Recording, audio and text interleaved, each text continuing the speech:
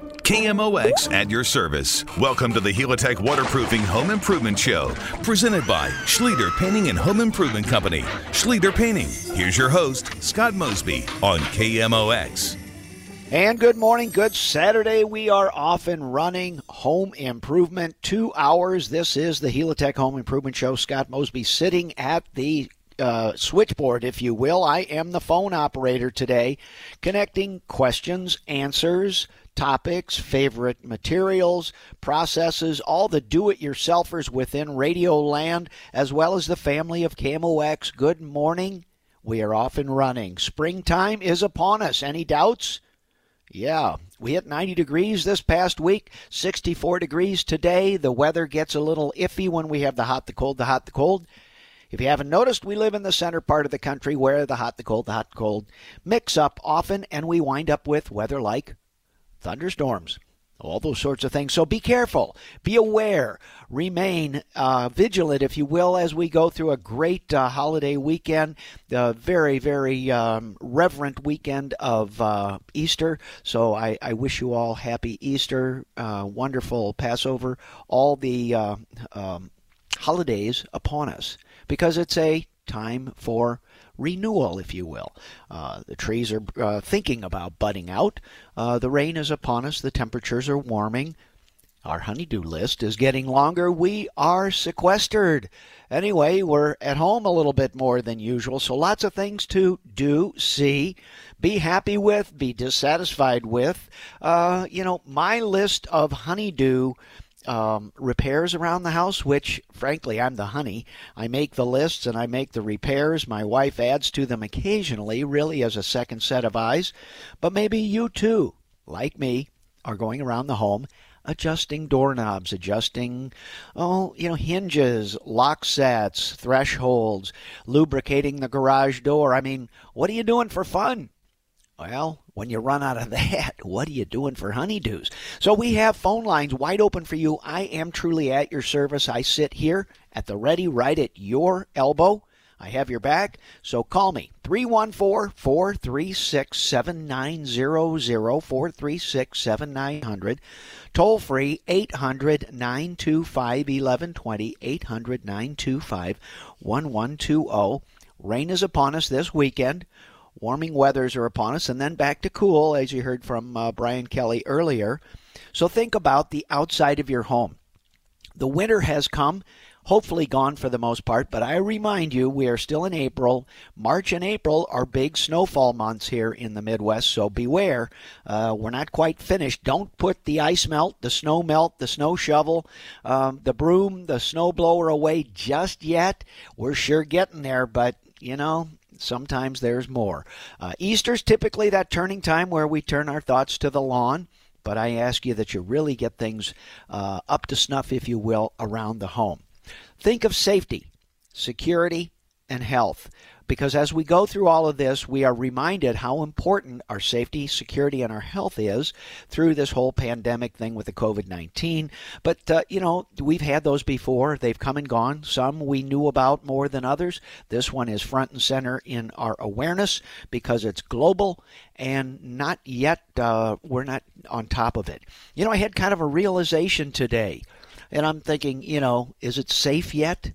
There was a Dustin Hoffman movie years ago where something about the Nazis coming. Is it safe yet? Is it safe to come out of? Is it safe yet? And I realized, we're in an election year. When the blame starts going around and the politicking ramps up, I would then offer that the pandemic is probably dropping from frontline importance. We will have this throughout the year of 2020, no doubt. It remains with us. But kind of the chuckle of the day for me was, oh, yeah, when the politicians start going at it and it was the other guy's mistake, I don't recall hearing anybody saying, this is what I would have done better. This is what I learned. And anyway, so in my life at Mosby Building Arts, my day job, we exchange those comments routinely, because it's through that realization. It's like, you know what, I messed up. I made the wrong call. Here's what I was looking at. Here's what I learned later. This is what I would do differently.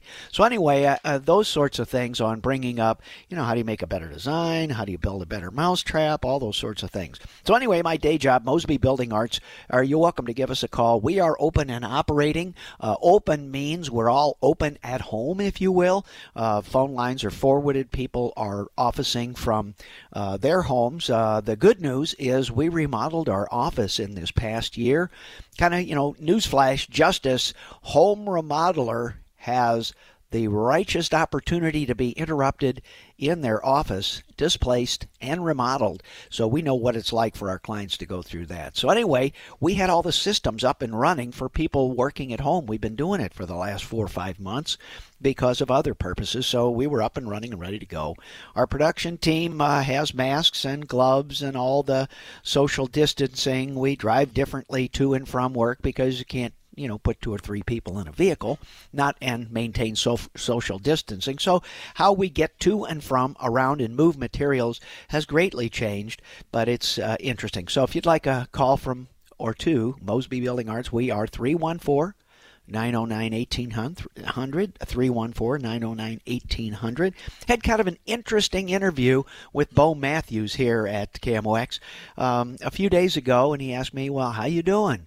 How's business? Can you offer some tips for people repairing their homes, do-it-yourself projects? So bring it on, all of the do-it-yourself projects around the house, anything around appliances. I'm not an appliance repair guy. I'm not plumber, electrician. I'm the guy that knows a little bit about a lot. So I'm a great generalist. Drill me down too deeply outside of what I know, and I start looking for help and referring you back to the phone lines, some of the pros at Mosby. One of the neat things we have there, and this is one of the things I just truly love about Mosby Building Arts, surprise, I run the place, so how did it not happen now? We have licensed plumbers. We have licensed electricians. We have a full paint team. Because all of those rumors you hear in the remodeling industry, well, I called the guy and he said he was going to show, and he didn't call back, and he didn't show up, or whatever it is. Well, that's the reality of the industry that I am in.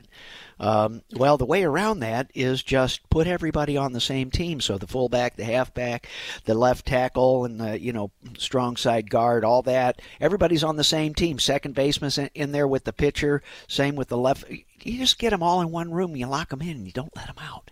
So that's kind of how Mosby Building Arts is built, all the way through to what my father started in the 1970s. The company founded by my dad, Sam Mosby. He had the same thing, was architects were more involved in the larger projects, and they were underserving because it was a lot of work for a small project, didn't pay a lot of money, so they weren't necessarily fully designing a small project. Well, I don't know if you've ever done any kind of do-it-yourself home project, you'll discover that even on building a doghouse, there's a paint and a color selection, there's a roof and a color selection, there's a siding material, a color there. There's an opening size. So there's a door or window of just how big. How big is your dog? How big is the door? Where does it go? Will it slope? How will I drain it? Does it get installed on a flat? So this is just for a doghouse. So all of you do-it-yourselfers out there, you know exactly what I mean. That's why it's important to have everybody together, because we can get answers quickly. I just go down the hallway. Now I call them on the phone. Hey, how do you pick a color to go along with this color granite? It's kind of a stunning looking granite. How do we do that? Anyway, 314-436-7900, 800-925-1120. We are all here together. University of KMOX. My name is Scott Mosby. I'm truly at your service. We've got some phone lines fired up and ready to go. No guest today. We're just going to go right through, and we're going to answer some questions. Some from you, some to me. All those here on KMOX. 314-436-7900. 800-925-1120. The weather is upon us. Springtime's just around the corner. We are in the middle of the country, and this is KMOX, and I'll be right back. Now back to the Helitech Waterproofing Home Improvement Show, sponsored in part by Schleter Painting and Home Improvement Company on St. Louis's News Radio, KMOX. All right, welcome back. Home Improvement, center of the United States. Scott Mosby, KMOX, 50,000 watts. We are live and lively. Phone lines 314-436-7900, 800-925-1120. Let's fire up the phone lines, get Bosco going, and see what's cooking with my friend Dan. Hey, Dan, good morning this morning. How are you, my friend? How can I help? Scott, good morning. Happy Easter to you, sir. Thank you. God bless you too, my friend. Thank you. Hey, got a question for you. First off, I am not handy at all, okay? Mm-hmm. So my question is this. I have a Sub-Zero refrigerator freezer that has done great, and after 30 years, the freezer has gone out. I guess there's 2 compressors in there. Yeah. The freezer's out. The refrigerator's still working fine, and it's going to be time to replace. Now, as you know, we had the front, we had it match the cabinets and everything like that. That needs to come out, and there's going to be a much larger space there if I replace it with something other than a Sub-Zero. If I'm looking at other refrigerator freezers and looking in to fill in that space, is that something that Mosby does? Is it a large enough job for me to call you and say, hey, can you come by and maybe build something to fill that space in? Oh, absolutely. I mean, frankly, we do handyman work. So how small, how large? Our largest project's about $2.5 million. Our smallest project is free. Sometimes we get to do some repairs, and all it is pushing a button on a GFI outlet. You can't charge for that, for heaven's sake. It's like, okay, well, but you came out. It's like, yeah, we did, but won't you think kindly? So I mean, the lowest price is $0, and the highest price so far is $2.5 million. So. Yeah. We spent good money to remodel the kitchen a few years back, and I just don't want it to whatever we do, I don't want it to look like an eyesore, and I just would like to have a professional come in and whatever refrigerator, freezer we decide to buy, just to come up with some ideas maybe to fill that space in so it still looks nice. Yeah, I can give you the drill down on that, Dan, both personally and professionally. By the time you pull out that fridge, and if you were to replace it with a Sub-Zero, the price of the Sub-Zero. Yes. But the issue is many times that finish panel and all will work again, even if you have to buy new cabinetry finished panels. That or the cost of modifying the cabinets around the refrigerator, you're either going to spend a lot on a refrigerator and limit the work, or you're going to spend a lot less on a refrigerator and expand the cabinetry peripherals. So you're when it really gets down to the consumer decision, they both cost about the same. Yeah, we're looking to expand the peripherals of the cabinet, and my wife has some ideas, and it's just something it's not something that I'm capable of or willing to take on, and I just like a professional to do it. And I didn't know if that was something that Mosby was able to do. Oh, absolutely, Dan. And by the way, if you've got FaceTime or Zoom or GoToMeeting, we can do all this without any of us coming to your home. But you just have to kind of hold your camera around and move around. Now, here it is. Now, how wide is it? Because, most of our designers know what the models are for the Sub-Zeros now and then. Their appliances are pretty cool. I have a hard time going to an appliance store and keeping my hormones in check, frankly. I'm a gadget guy, it's like, oh boy, another remote control. So anyway, but you bet, it's a lot of fun doing those vignette projects where you're, 8 feet of cabinet with a fridge in it, and, oh, by the way, you can put a wine, cooler right next. Oh, really? So. Perfect. Well, I'll give your team a call early next week, and we'll do a FaceTime. I appreciate your time, and I appreciate the program. Well, you'll kind of enjoy it. It's a lot of fun, and I love my job, frankly. It's creative, it's 3D. 10 years later, it's still around. Some of this stuff is going to outlive me. So anyway, thanks for the call, Dan. Thank you. Okay, bye now. Home Improvement, Scott Mosby. There you go. I mean, and that is the reality. But for the rest of the listeners, Sub-Zero is a built-in or cabinet depth refrigerator. So, for those of you that don't like that fridge sticking out 5 inches in front of the face of the cabinets, Well, now that, refrigerators used to be 200, 300, 600, 800, then you get into the double door French fridge or the up and down. And then now we've got, Samsung, LG with models that have 4 and 5 doors and drawers just on the front of one refrigerator. Then you get into the Sub-Zero built-in or cabinet depth. Thermador has one. Most upper brands are now into that because, they're just not there. What happens is you take that big refrigerator that sticks out 5 inches, and if you think of compressing it, if you just lean your shoulder into the front of that refrigerator and you push in so the front of the refrigerator kind of lines up with the front of the cabinets, it bulges out on top. So it goes from being, say, 6 feet tall to 7 feet tall. So that's what happens with a Sub-Zero, Thermador, the built-in cabinet depth. And then you put these whiz-bang, cabinet panels on the front, and you can't even tell it's a refrigerator if you don't want to. So anyway, that's the bottom line. Is then in those upper price dollars, instead of spending $2,000 or $3,000 on a refrigerator, you're spending $9,000 or $10,000. What happens is you wind up with 2 full refrigerators where you have a full compressor, all the guts and inner workings for the freezer, and then the refrigerator has all the guts and inner workings of a refrigerator, and you can truly customize exactly what the temperatures are.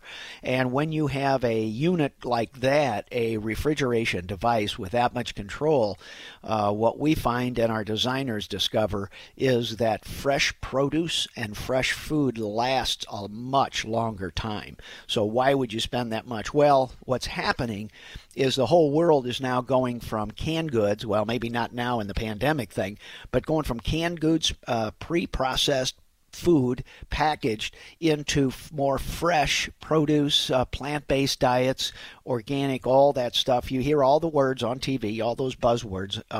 But the point is it's making the refrigerators bigger and the cabinet space for all that prepared food smaller, or at least less A space. It might go around the corner in a pantry, closet, drawer, whatever it is.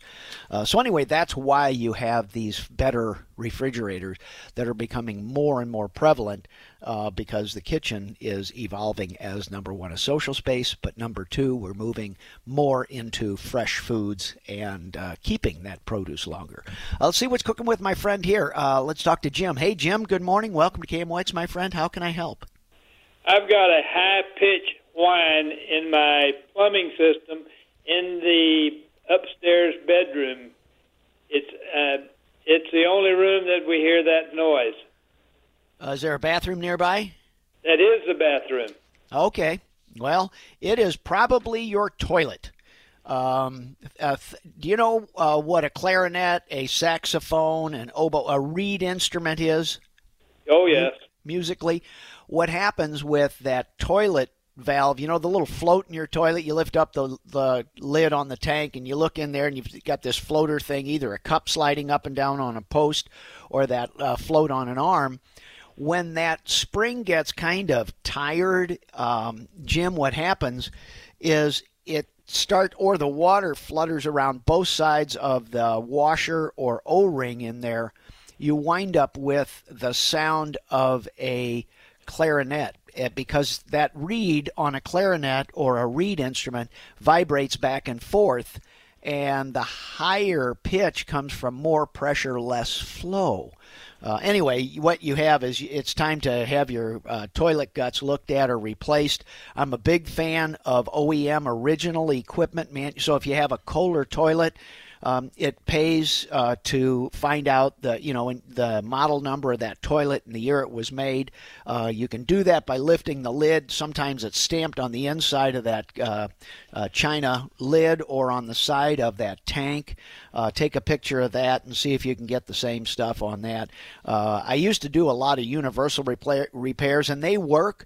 The problem is you wind up with toilets are getting to be more like electronics, much more high performance, highly engineered, And, your basic thing at the hardware store is $15. The original equipment's $22, but it takes an extra hour to get the original equipment because they're not easily gotten. But, it's kind of like you can't put a short Ford starter on a Chevrolet car because they're just not made the same way.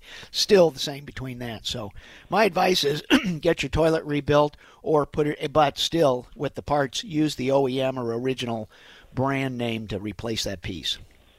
I'm not sure that's a problem because this whine is all the time whether you use the toilet or not. When you turn on the faucet, it changes the tone.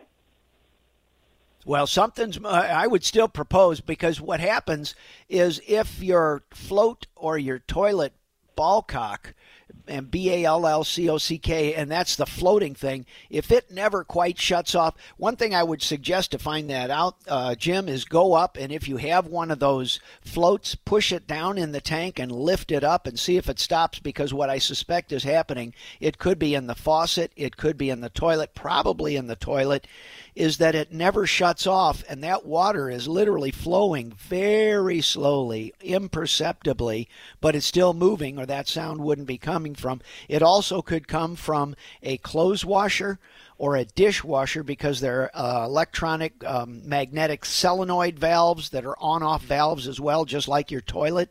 And if those don't shut off, you can get a high whine. Usually that's heard throughout the whole house, and it just vibrates throughout all those pipes. But if it's only up in that bathroom, I would propose that it's either a fan that runs, some sort of a vent fan, could be up in the attic. We've had powered attic vent fans sound like that as well. So don't miss the opportunity to step outside the bathroom and say, well, what other mechanical thing is up here? Sometimes we've heard toilet or fish tanks whining like that because of the pumps for the air. So we found all sorts of silly things. Appreciate it. Thank you. Yeah, don't rule anything out is my real message, Jim. But I would still check your toilet first. But there's some sort of slow, persistent, imperceptible leak that is causing probably that round-the-clock sound. Right. Okay. Thank you. All right, sir. Good luck. Thank you. Home Improvement, Scott Mosby, KMOX, Easter weekend. We are in the time. My wife chuckles because she said, oh, man, all my life I love Easter dresses. She got a new pair of pajamas. Yeah, can't go to church. Can't really go out, go for a walk. So she got some Easter pajamas. They don't really look that pink. No frillies, no fluffs, no patent shoes. Golly, how exciting. Oh, well, as I sit here in this room by myself, contemplate Easter tomorrow for me and the Mosby Hut. We are KMOX Home Improvement, Scott Mosby. I am at your service. I'll be right back. Now back to the Helitech Waterproofing Home Improvement Show, sponsored in part by Schleter Painting and Home Improvement Company on St. Louis's News Radio, KMOX. Welcome back, Home Improvement. 2 hours today. Phone lines 314-436-7900, 800-925-1120. Hanging around the house at all? Yeah, go get that screwdriver. How about a little bit of machine oil? Lubricate those squeaky hinges on those doors. Are you an early riser like I am? You get up and kind of open that, or close the door. You can fix that now. Talk to me. We can figure out how to get it done today. Let's visit with my friend Gene. Hey, Gene, good morning. Welcome to KMOX. How can I help you, my friend? Hi, Scott. I have problems with violets, wild violets in the yard coming up every year. Yeah. And also chickweed we've had trouble with. And we've tried spraying it with Weed Be Gone, and should we use that more than one time? Or I don't know. That hasn't seemed to work too well. You're going to have to stay on the wild violets. I'm a regular listener of Mike Miller, so I know this answer, and I know your pain. Mike, that's okay. I thought that you were different than Mike. Yeah. Okay. Well, he's smarter and a lot more exciting. I'm a boring-looking, middle-of-the-road guy. Mike's got some frizzy hair, short pants, and he's just a lot more fun. Yeah, well, I just wanted to be on the radio, I guess, maybe. Well, welcome aboard, my friend. Gene, you're going to have to stay on board that thing, frankly, because the violets are persistent. They come back. They're really hard to get rid of. I know that, so you're going to have to continue to treat them. Be careful that the product you use does not kill the grass, so it's for broadleafs only. Problems with the violets, and I would ask that you make a trip to a good garden center and turn that question to them, because it's really the right product and the right process. But this time of year, once you kill off the violets, a new set of seeds germinates and they just grow up. So once you kill the ones that are alive, 2 weeks later you've got a whole new crop. So, and it's not that you weren't successful, it's just that Mother Nature's more persistent than you are. I see. Okay, well, I'll call Mike next time, but you did good. Yeah, not bad, huh, for a hammer swinger, dude? Yeah, that's good. Thanks, Gene. Okay, thank you. All right, sir, take care. 314-436-7900, 800-925-1120. 'Tis the season for gardens. Those of you out there, even I know it's time to put that pre-emergent down, because once that temperature, and this is interesting, I learned this from Mike Miller, once the temperature gets above 50 degrees, that's when the seeds start coming. So you need to get your pre-emergent down before the temperature warms up to 50 degrees. Kind of interesting. Well, likewise, for recoating driveways, for refinishing your deck, really doing a broad-based paint project, it's the best time to do that is when the temperature likewise gets above 50 degrees. So once you're finished putting the pre-emergent down on your yard, now it's time to get back out and clean that driveway and make sure that it's 50 degrees or warmer. Ideal is 70 degrees Fahrenheit. And think in terms of this, it's not the air temperature for those coating air, it's for the coating surface, the wood, the asphalt, the concrete, the stone, brick, whatever it is. So that's the good time. 314-436-7900, 800-925-1120. Let's see what's cooking with my buddy Rick. Hey, Rick, good morning. Welcome to KMOX. How can I help, sir? Yeah, first of all, the guy who called last time, there's a product called Roundup Weed Killer for your yard. It doesn't kill everything, but it kills the weed. It stuff's great. So that's for that guy, the prior guy. How many times did you have to put it on, Rick? Just once. It's an amazing product. They just came out with it last year, and I used it once. It really worked out well. So that's just an FYI for that last guy. Thank you. I got an issue with the deck. I have a fairly large deck, about 25 by 30 feet, and it's about 18 years old, and I use cedar. It is a low-level deck. It's only a couple feet off the ground, and it got ants to it. So there's always moisture issues and things like that. I'm now looking at keeping the foundation of it, but putting a fake wood on it, either a Trex, Fiberon, Aztec. And I'm curious about your opinions on it. I'm kind of shopping around a little bit, and I keep getting conflicting answers with it. You know, some of the fake deck surfaces are coated 3 sides. Some are completely coated. I was wondering about your opinion on these. Okay, yeah, I've got a lot to say about that. Is your deck skeleton, is all the structure, is that treated lumber then? It is. It's womanized. Excellent. Check your fasteners. The foundation's fine, yeah. Oh, okay, check your fasteners, check your joist hangers, make sure all that's good before you put your new decking on there. So pretty much inspect what you expect. You've got a good structure, a few extra nail screws, fasteners, joist hangers here and there can put a whole, 30-year life on that structure. I like the artificial decking. Here's the problem, though. It is an emerging technology, and it continues to change. So just like electronics, and the basis of this question, Rick, is, who's got the best mousetrap at this time?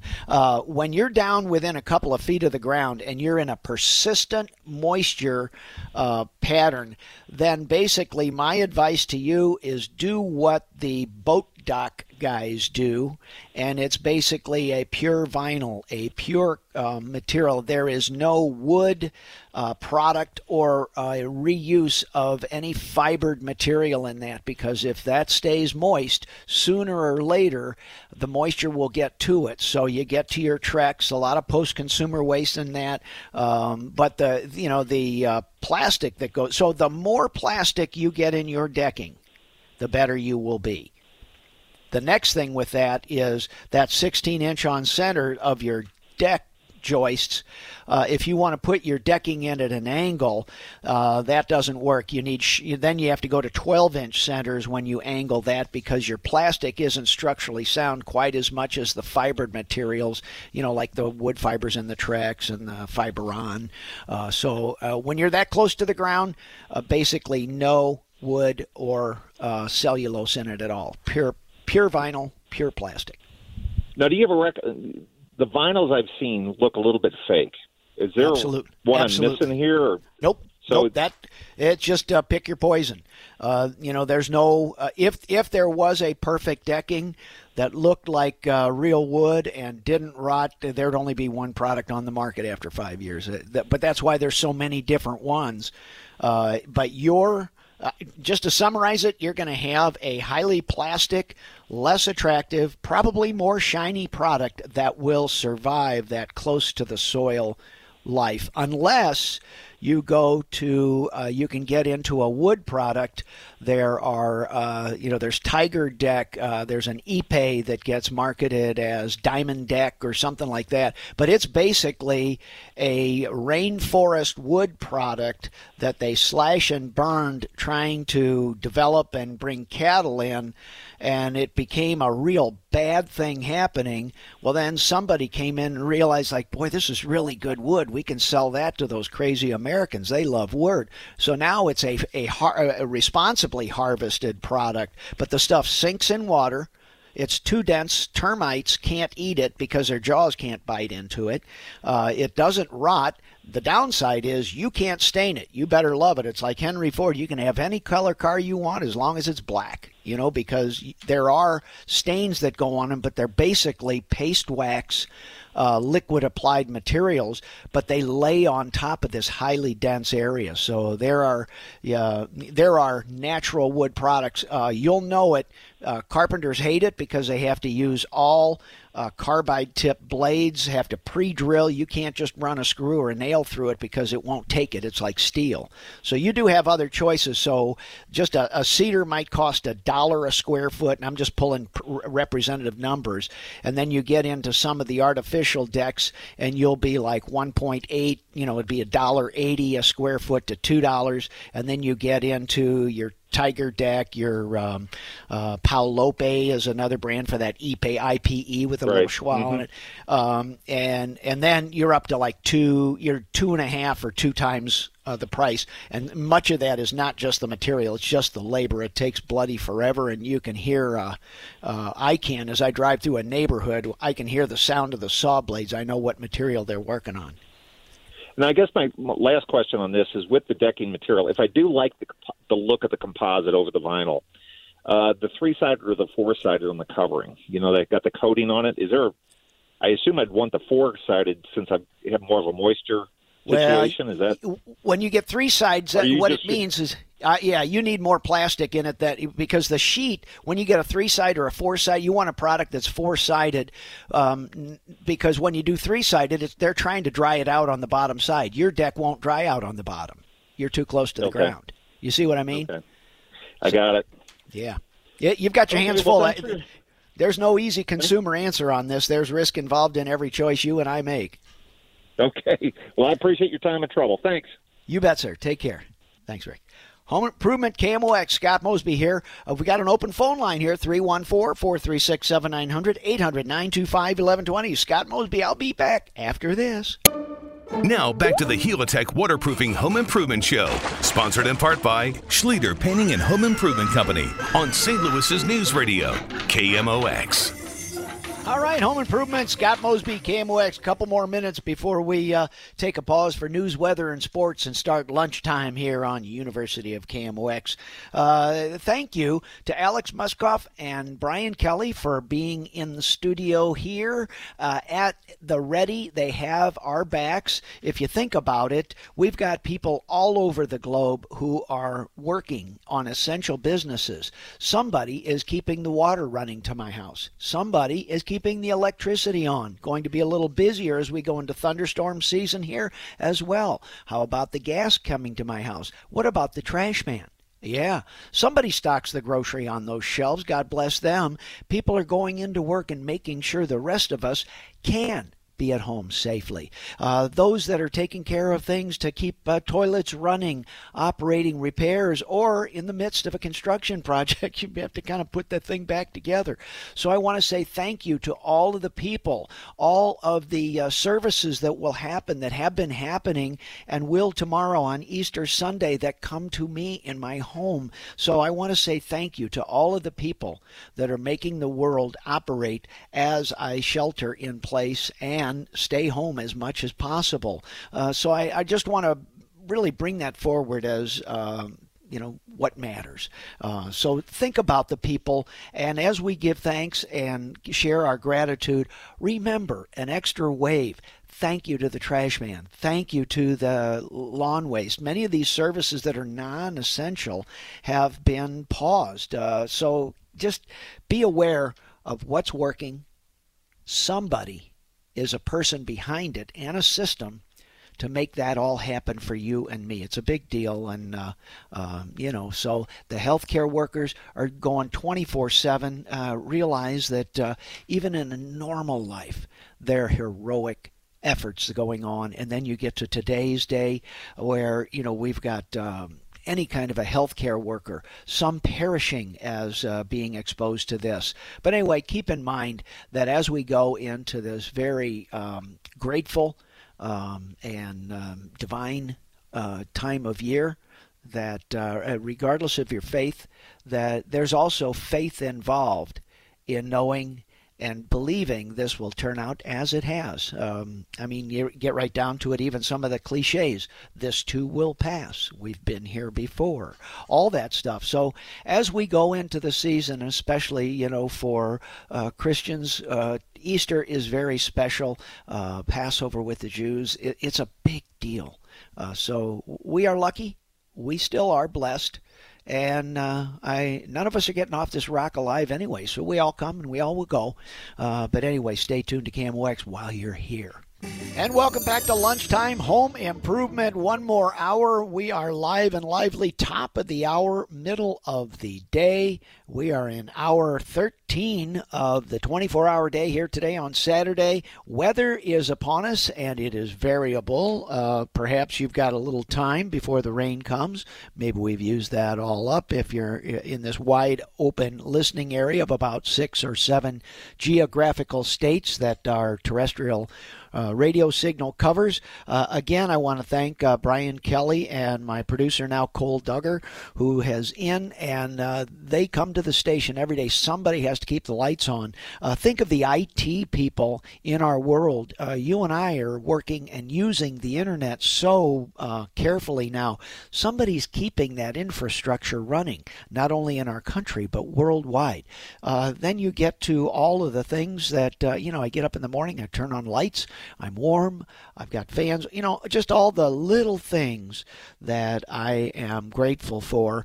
That's one of the things that I like to renew and start my spirit with this time of year. Perhaps you as well. Be grateful for all of the blessings that we have and the people that are bringing them to us. Phone lines are wide open for you now here on the Helitech Home Improvement Show. With the rain coming, I would offer that Helitech may need to be on your speed dial. And Gutter Works, a sponsor here of this show as well. And when you pull those gutters off, you find a couple of repairs there. So, Schlieder Painting and Repair Guttering as well. So thank you to our sponsors for keeping our lights on. 314-436-7900, 800-925-1120, 800-925-1120. My name is Scott Mosby. I own and operate Mosby Building Arts. You know me a little bit better through my Saturday voice here on KMOX, the voice of remodeling. And frankly, many of my days and times throughout the year, I'm kind of like the bird dog looking for the exceptional, the unusual, and the interesting. So I travel the country typically on a professional basis, going to training and learning seminars given by manufacturers, publishers, surveys about what is the coming thing. For example, a zero entry front door. For example, we have, on the Mosby website, callmosby.com, one of the things about designing a new front door and entryway. Are you thinking of a porch? Well, okay, what about a porch? How old are the people that come to your door? Well, they're usually the same age we are. So if you're in your 30s, that's not an issue. Coming up the steps is a bit okay. But then what about the baby strollers that come along with those young? Oh, well, maybe something on wheels, a little more accessible. Perhaps the parents come, the grandparents come, the contraptions that keep us all moving, 3-point canes, walkers, various wheelchairs, those sorts of things. Roll right into the house. Or fleeing the house in a fire. What if, literally you're running out in the middle of the dark, middle of the night? Are you going to see all those steps outside? Because the lights probably aren't on in an emergency situation. So that type of thing, when you look at a front door, what's the material? What's the look? Where does it face? Does the sun get to it? Does it get rain? Will you have a roof covering, a porch roof cover over it somehow? Then looking down, as I mentioned, a zero entry, and that means no steps. You just kind of slope that pavement surface down to the driveway or the front sidewalk. And then you get into colors. Well, I want kind of a wood look, or I want a painted door. I'm looking for art glass, or I'm looking for something very avant-garde. All those various things go into just a small project of a porch, front door, and front porch surface as well. So those are the types of things that bring me to what we do at Mosby Building Arts, my day job, as design builders, for doing the work. Frankly, by the time it gets the time to actually install, do the construction on the work, the stuff that you really see day to day, there's an enormous amount of time, investment, and decisions, reconsidering, redeciding, reordering materials just to get things there on time. And when that is not done, that is when the remodeling industry gets all the reputations of, well, did you have to order the material the day you started? I mean, well, I thought it would be. Well, okay, well. So Mosby Building Art, we really built and guided by plan the work, work the plan. Plan the work, work the plan. Not any different than 6th grade, 7th grade, or a high school test. Study the material, test the material. Plan the work, work the plan. So that's how we came to be licensed architects, full accessible designers, interior designers, full kitchen and bath certified designer. Everything it takes to figure out what the proper product is, or for our home consultants that go out into the home, or now do it virtually, Zoom, FaceTime, GoToMeeting, all the various virtual ways we connect, and sometimes still on site because we're, able to social distance according to, frankly, the health of the clients we seek and the clients we visit, as well as, it's easy for us to know what's safe because we know how we're feeling. But again, as we motorize and get around out in the community, sometimes a virtual visit is better. So anyway, all of that's available on a blog, callmosby.com, kind of a neat place. You can get there and find it out. Right now, we have phone lines open for you, 314-436-7900, 800-925-1120, 800-925-1120. Let's fire up the phones, get started right now, and talk with my friend Norm. Hey, Norm, good afternoon. Welcome to lunch on KMOX. Good morning, or afternoon, sorry.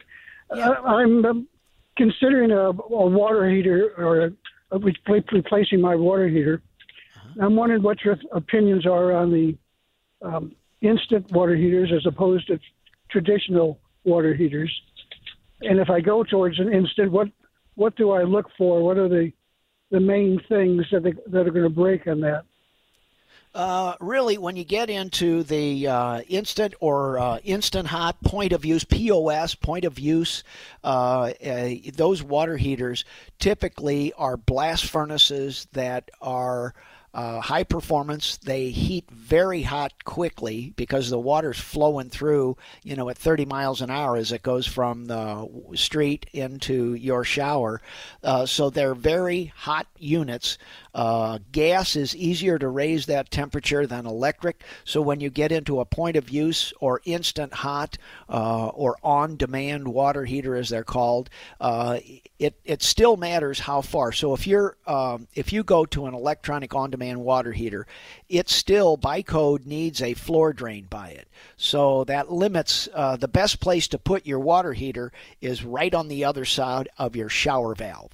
Well, that's usually not a place that has a drain pan and a floor drain in it.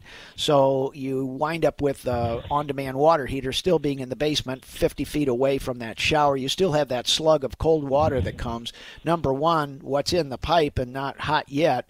And number two, as that heater heats up, it takes an on-demand water heater a little longer to get from 0 to 115 degrees hot temp coming through that pipe. So you do have that same delay. I love the on-demand water heaters. The real ticket with those is they run only when you're using them. A traditional water heater runs all the time, albeit just to maintain temperatures. So you kind of get what you pay for, but it is a higher tech piece of equipment. If you're going to sell the house anytime soon, there is consumer resistance because anything the normal consumer doesn't understand, they fear.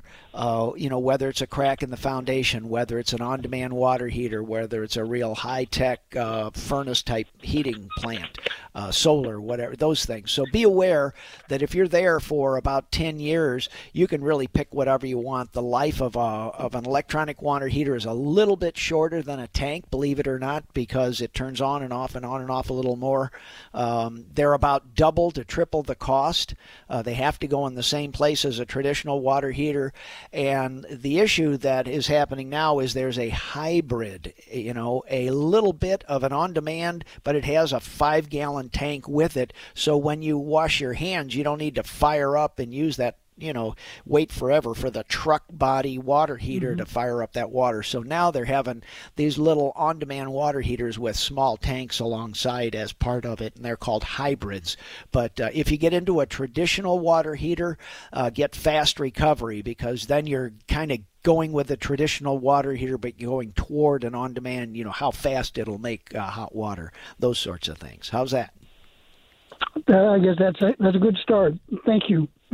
Yeah, Norman, and keep in mind, whatever you're comfortable with, that's fine. There will be more service calls with the on-demand water heater because it's a higher tech piece of equipment. And if you're going to sell the house, then I would reconsider and get something a little more center of the line with less fear for the next buyer. Okay. Thanks, Norm. Appreciate the call. Home Improvement, Scott Mosby. Stay tuned. We've got phone lines open, 436-7900, 314-436-7900, toll free, 800-925-1120. We are at your service on the Helitech Home Improvement Show on KMOX. All right, well, we were off the air here during the break. We had a phone caller call in and ask about heated driveways. We at Mosby have done quite a few of those over the years, quite a few meaning about one a year.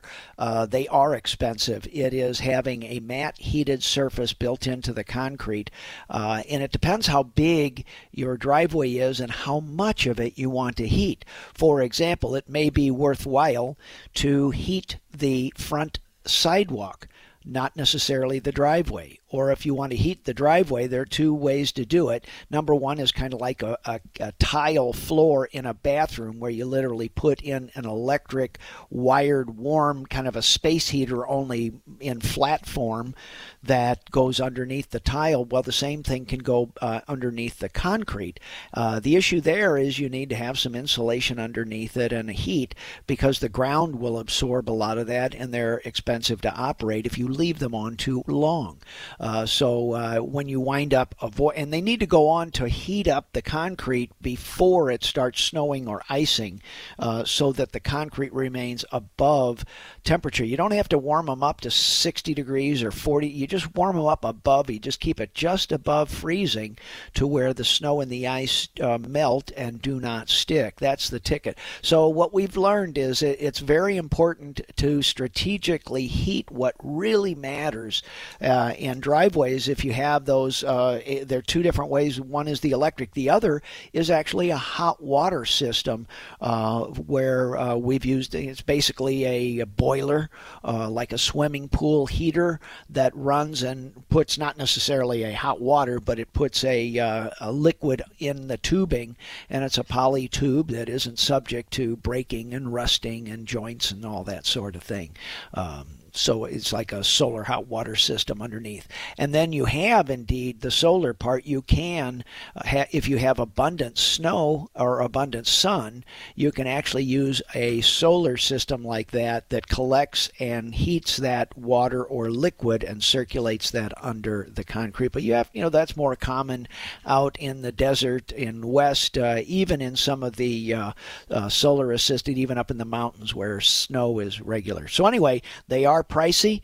They're expensive to operate, but think about it. If you know anything about heating a swimming pool and what it's like to bring the temperature in your swimming pool up in the months of April and May, warm it up for the season, or in October and November late in the season, that's what it's like to operate a hot driveway.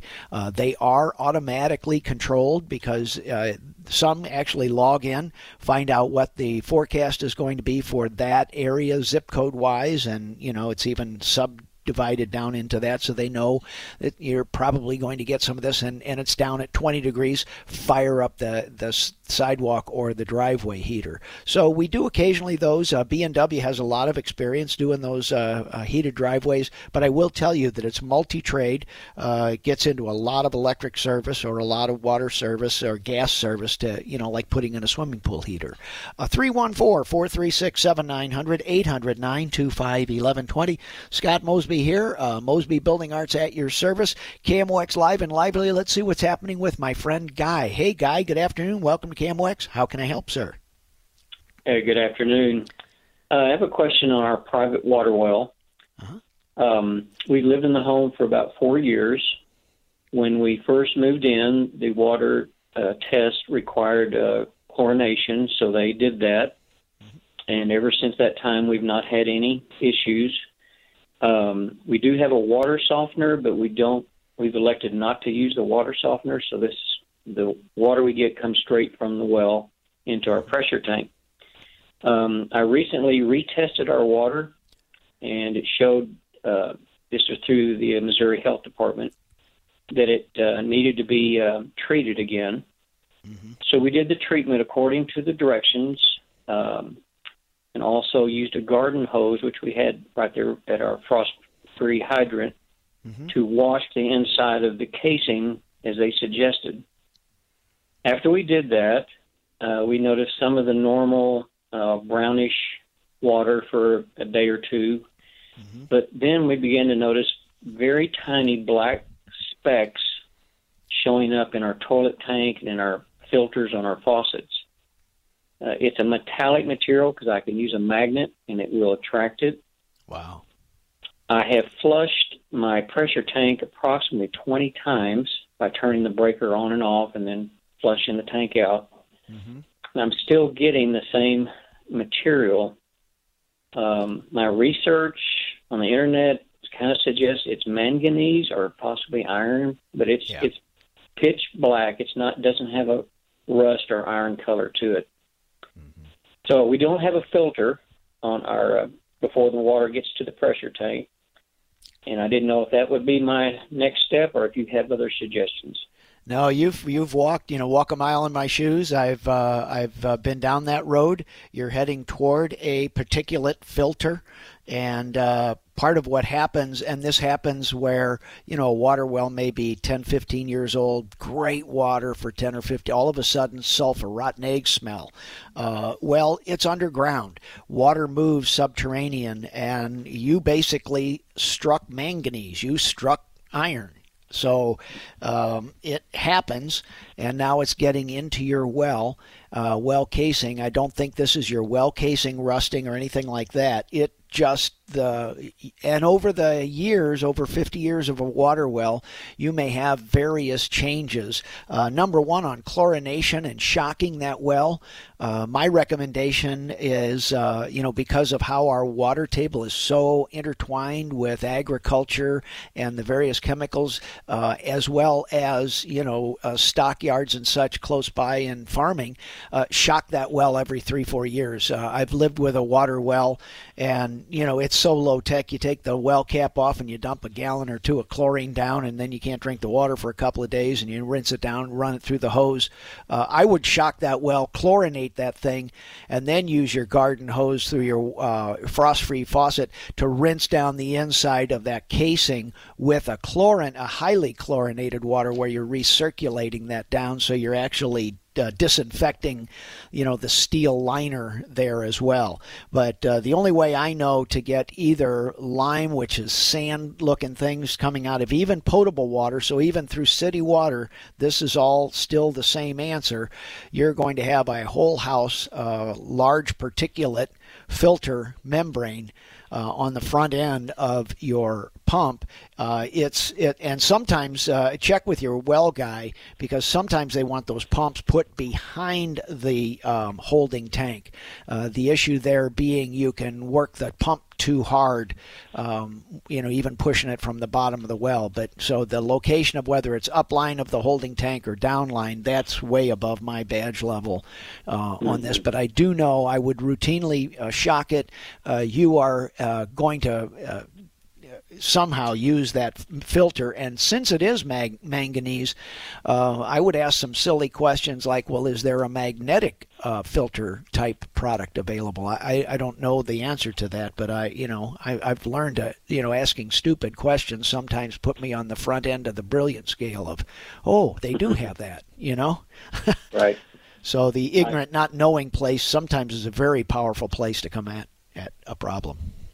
I did notice upon reading that you can get filters that will filter down to certain levels of microns. Yeah. And I don't know how far down. If I need to get the one that filters the most amount out, like down to I think it's 0.5 microns or 5 microns, or does it really make a difference? You're way beyond manganese. Manganese are big chunks of sand, in the world of microns. So you're looking for a fairly coarse filter, and the way to go about this, if you go through kind of the process of elimination in my mind, Guy, is use a big particulate whole house filter. You don't want to get down to the HEPA level like an air. You don't want to get down to the 5 micron part yet. You may, so I would use your larger particulate membrane filter for the first filter. If that's not enough, I would put a second one behind it, because if you really have a big problem with particulates, you may wind up with a 2-stage filter, which may mean, you put in one here and you put in one there. So when you install your first whole house filter, pipe it so that you have room for a second and perhaps a third one. You see what I mean? Right. And then you can get to, well, maybe I want the 5 micron taking it down that goes to the kitchen faucet, but it doesn't necessarily have to go to the rest of the house. Right. Okay. Well, thank you very much, sir. Yeah, you're in the big leagues, Guy. You're actually walk a mile in my shoes. Don't be afraid to ask stupid questions. Sometimes they're the smartest questions of why not. So. Well, I'm pretty good at that, asking stupid questions. So. Okay. Thank you so much. All right, Guy. Take care. Home Improvement. Scott Mosby, KMOX, noodling through this together. Again, not all of us have had this experience. I've had some of it. I can share that with you and guide you to others that know more. Like the water well drillers, they know typically in what parts of the county that you might find manganese, and they like knowing it as well. If you have a water well in the state of Missouri or Illinois, the Department of Natural Resources, through various places, they keep actual striations. They keep the recording of all the sediment cores that come out of those water wells. So they have a topography, if you will, of the underground geology from throughout the state. So I know back in my world we called it Rolla School of Mines. Now it's Missouri School of Science and Technology. They were charged with the state library of all this geology anyway. So there's a lot more knowledge out there than you and I might know, and the water well guys dig right into it literally and figuratively. They know where to check with these guys. 314-436-7900, 800-925-1120. Scott Mosby at your service on the really wonderful weekend in the spring. Little rainfall coming. Warmer temperatures, spring around the corner, Easter tomorrow, Passover right now. Home Improvement, Scott Mosby, KMOX, right back. Hey, the shape of things to come. Scott Mosby here, KMOX, midday at the center of the country and the middle of the hopefully the end of winter, the beginning of spring. The shape of internet, all the things that you and I have discovered remotely, working from home, sheltering in place, all those things. Think about kitchens, appliances, and the Internet of Things. So now we've got Google Assistant, we've got Amazon Alexa, we've got all those things happening.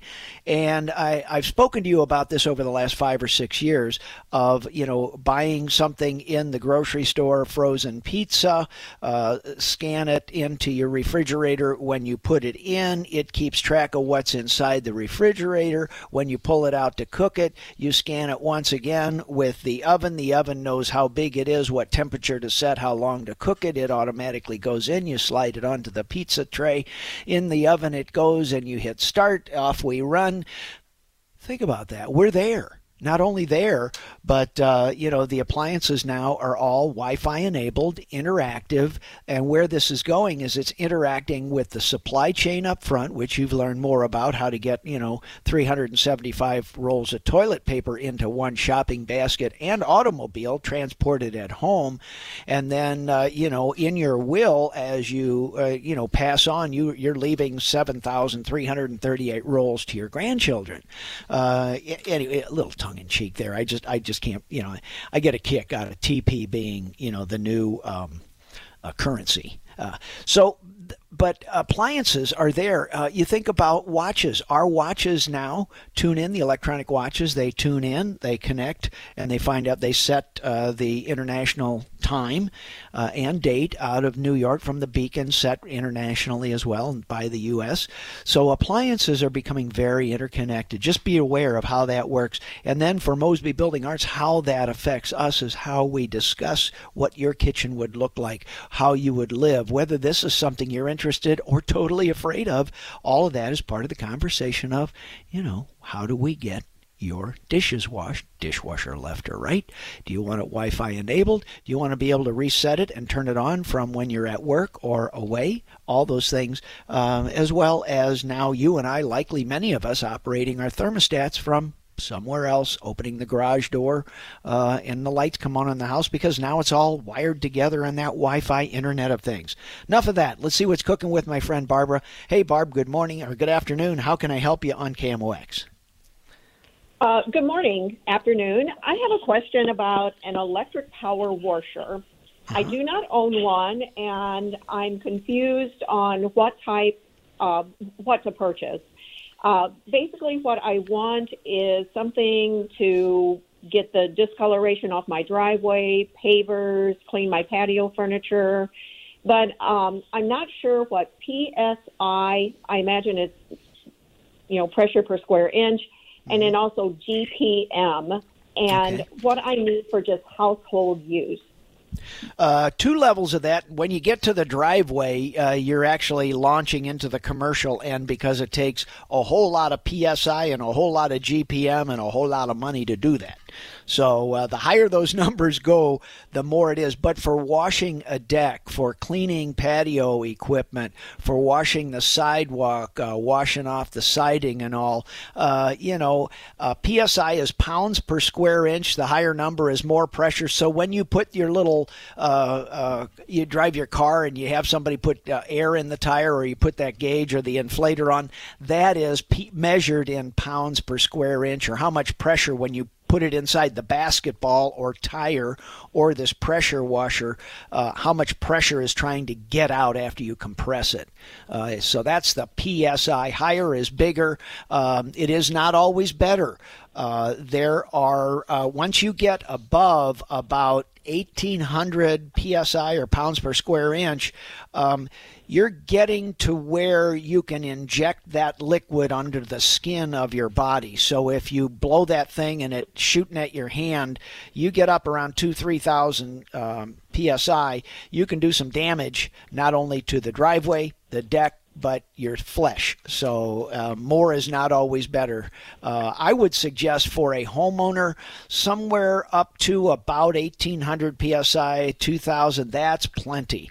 And then when you think about that, the reason you want more GPM, gallons per minute, think of it as the hose is 3 feet in diameter. That'll give you, 400 gallons per second. But if the hose is 3/4 of an inch, then that same pressure and work that gets done, albeit on a much smaller area, it's the same. So if you're trying to clean a 4-foot wide swath of your house at one time and apply good pressure to it, you need a boatload of gallons going out there. But if you're just going to do a 4 or 8 inch fan on the end of a pressure washer, Barb, then you don't need a whole lot of GPM or PSI. You're basically souping up your garden hose to take your garden hose, put a little more pressure into it. So think of it as kind of a pressure cooker. You're just upping the power and cutting the work that you and I have to do by hand scrubbing. How am I doing? You're doing well. Because I'm looking, I wasn't going to go out to purchase it. That's why I wasn't going to be asking anyone at like Lowe's or something like this. So I called you, and I've always gotten very good advice from you. But thank you. What you're saying is I will need to have a certain kind of hose, like a wider hose, to be able to get more gallons through the system, through the washer? Well, I'm trying to explain what the GPM does for you, gallons per minute. So if I'm a professional or I'm doing a driveway, and, a driveway, basically, if you do it with a wand and you go back and forth, you wind up with this striated, stringy-looking effect. So the proper way to clean a driveway actually has a swirling, almost like a floor buffer-looking disc. It's about 2 feet in diameter, and we have a ton of water that goes through that and a ton of pressure, because it basically brings a car wash, your drive-through car wash, to this disc 2 feet around, and it lets it all have it hard, fast, and powerful. And that's what cleans concrete, is this disc whirling, semi-scrubbing looking thing. So I would propose cleaning your driveway, leave to the pros, because that's a much bigger, unless you have a very small driveway. But once you start cleaning with this thing, you'll see what those wand strokes do. So it's kind of like a paintbrush. You better be good with the paintbrush, because your pattern of how you move that brush back and forth painting will show. Likewise with a pressure washer, if you're doing that back and forth on concrete, and I promise everybody's concrete is browner than they think, because we get complaints when we paint a house at Mosby and we get too close to the concrete and we clean the 4 inches around maybe a wall that we're pressure washing. People say, well, you painted my concrete. And we go back and it's like, no, we cleaned your concrete. That's how dirty the So, Okay. It's just like, but it looks, you painted my concrete. It's like, by golly, it looks exactly like that. But no, we actually cleaned it. So you be aware of all that stuff, Barb. Okay, all right. And the ones I'm looking at, they're usually somewhere between 1.5 and 1.85 gallons per minute. So that would be a good range for a home, just something to clean Yeah. outside furniture, things like that. Okay. Yeah, and what that's saying is you'll have a 4 or 8 inch fan working tool on the end of that hose, and that once the water comes through your garden hose, it'll go into the pressure washer, and then it comes out so much higher pressure you'll have a very rigid, specialized hose that's part of that pressure washer. Okay. Because it's much higher. But that GPM, the wider your fan is, if you can have a 3-foot wide fan and you're paying somebody, $25, $35 an hour to do this, then you better, a higher professional GPM, more pressurized water cleaner, pressure washer is a good investment in saving labor. Okay. All right. You've been very helpful. Okay. Take care, Barb. Thank you. Right. Bye-bye. Home Improvement, Easter Passover weekend right here on KMOX. Scott Mosby at your service. I'll be right back. All right, folks, Scott Mosby back together here at KMOX. Local news matters, whether it's Cardinal coverage, the election, or breaking news. Turn to KMOX News or KMOX.com for all the information you need for the latest on the coronavirus hits. KMOX.com/coronavirus. We are live and lively here. Home Improvement. Scott Mosby wrapping up the last few minutes here on University of KMOX. Let's go to my friend and see what's cooking here and talk with Craig. Hey, Craig. Good afternoon. Welcome to KMOX. How can I help? Yeah, I have French doors that go out onto a deck, and the roof above the French doors are kind of like a hexagonal shape. And there's a gap underneath between the roof and the gutters. It doesn't appear like the water's getting up underneath there, but I was wondering if I should fill that in with some foaming or something like that. Typically, I like it more from a drip edge, Craig. I like that you're aware of this. It typically gets to be when you get any kind of a water or very slow rain or drip, and especially ice can thaw so slowly that the surface adhesion, in other words, the water of that will crawl uphill underneath the roofing, and that gap then it winds up dripping behind the gutter sometimes, so you can soak down the gutter board, the framing, and the wood structure behind the gutter. So there's a flashing. I like to tuck back underneath. We typically use a metal piece and break it up, B-R-A-K-E, like bend it so that there's an angle that tucks up underneath that roof felt and then down over the top and into the gutter so that any ice, snow, or slow-moving water would not crawl up and soak the wood. So yes, but foam or caulk, if you're up to half an inch, you can use that material. Anything really above 3/8 of an inch, I would try to do with metal. Okay. How's that? Thank you. Yeah, good question, Craig. Thanks for the call. Next up, let's see what's happening with my friend Bill. Hey, Bill, Scott Mosby here, KMOX. How can I help, sir?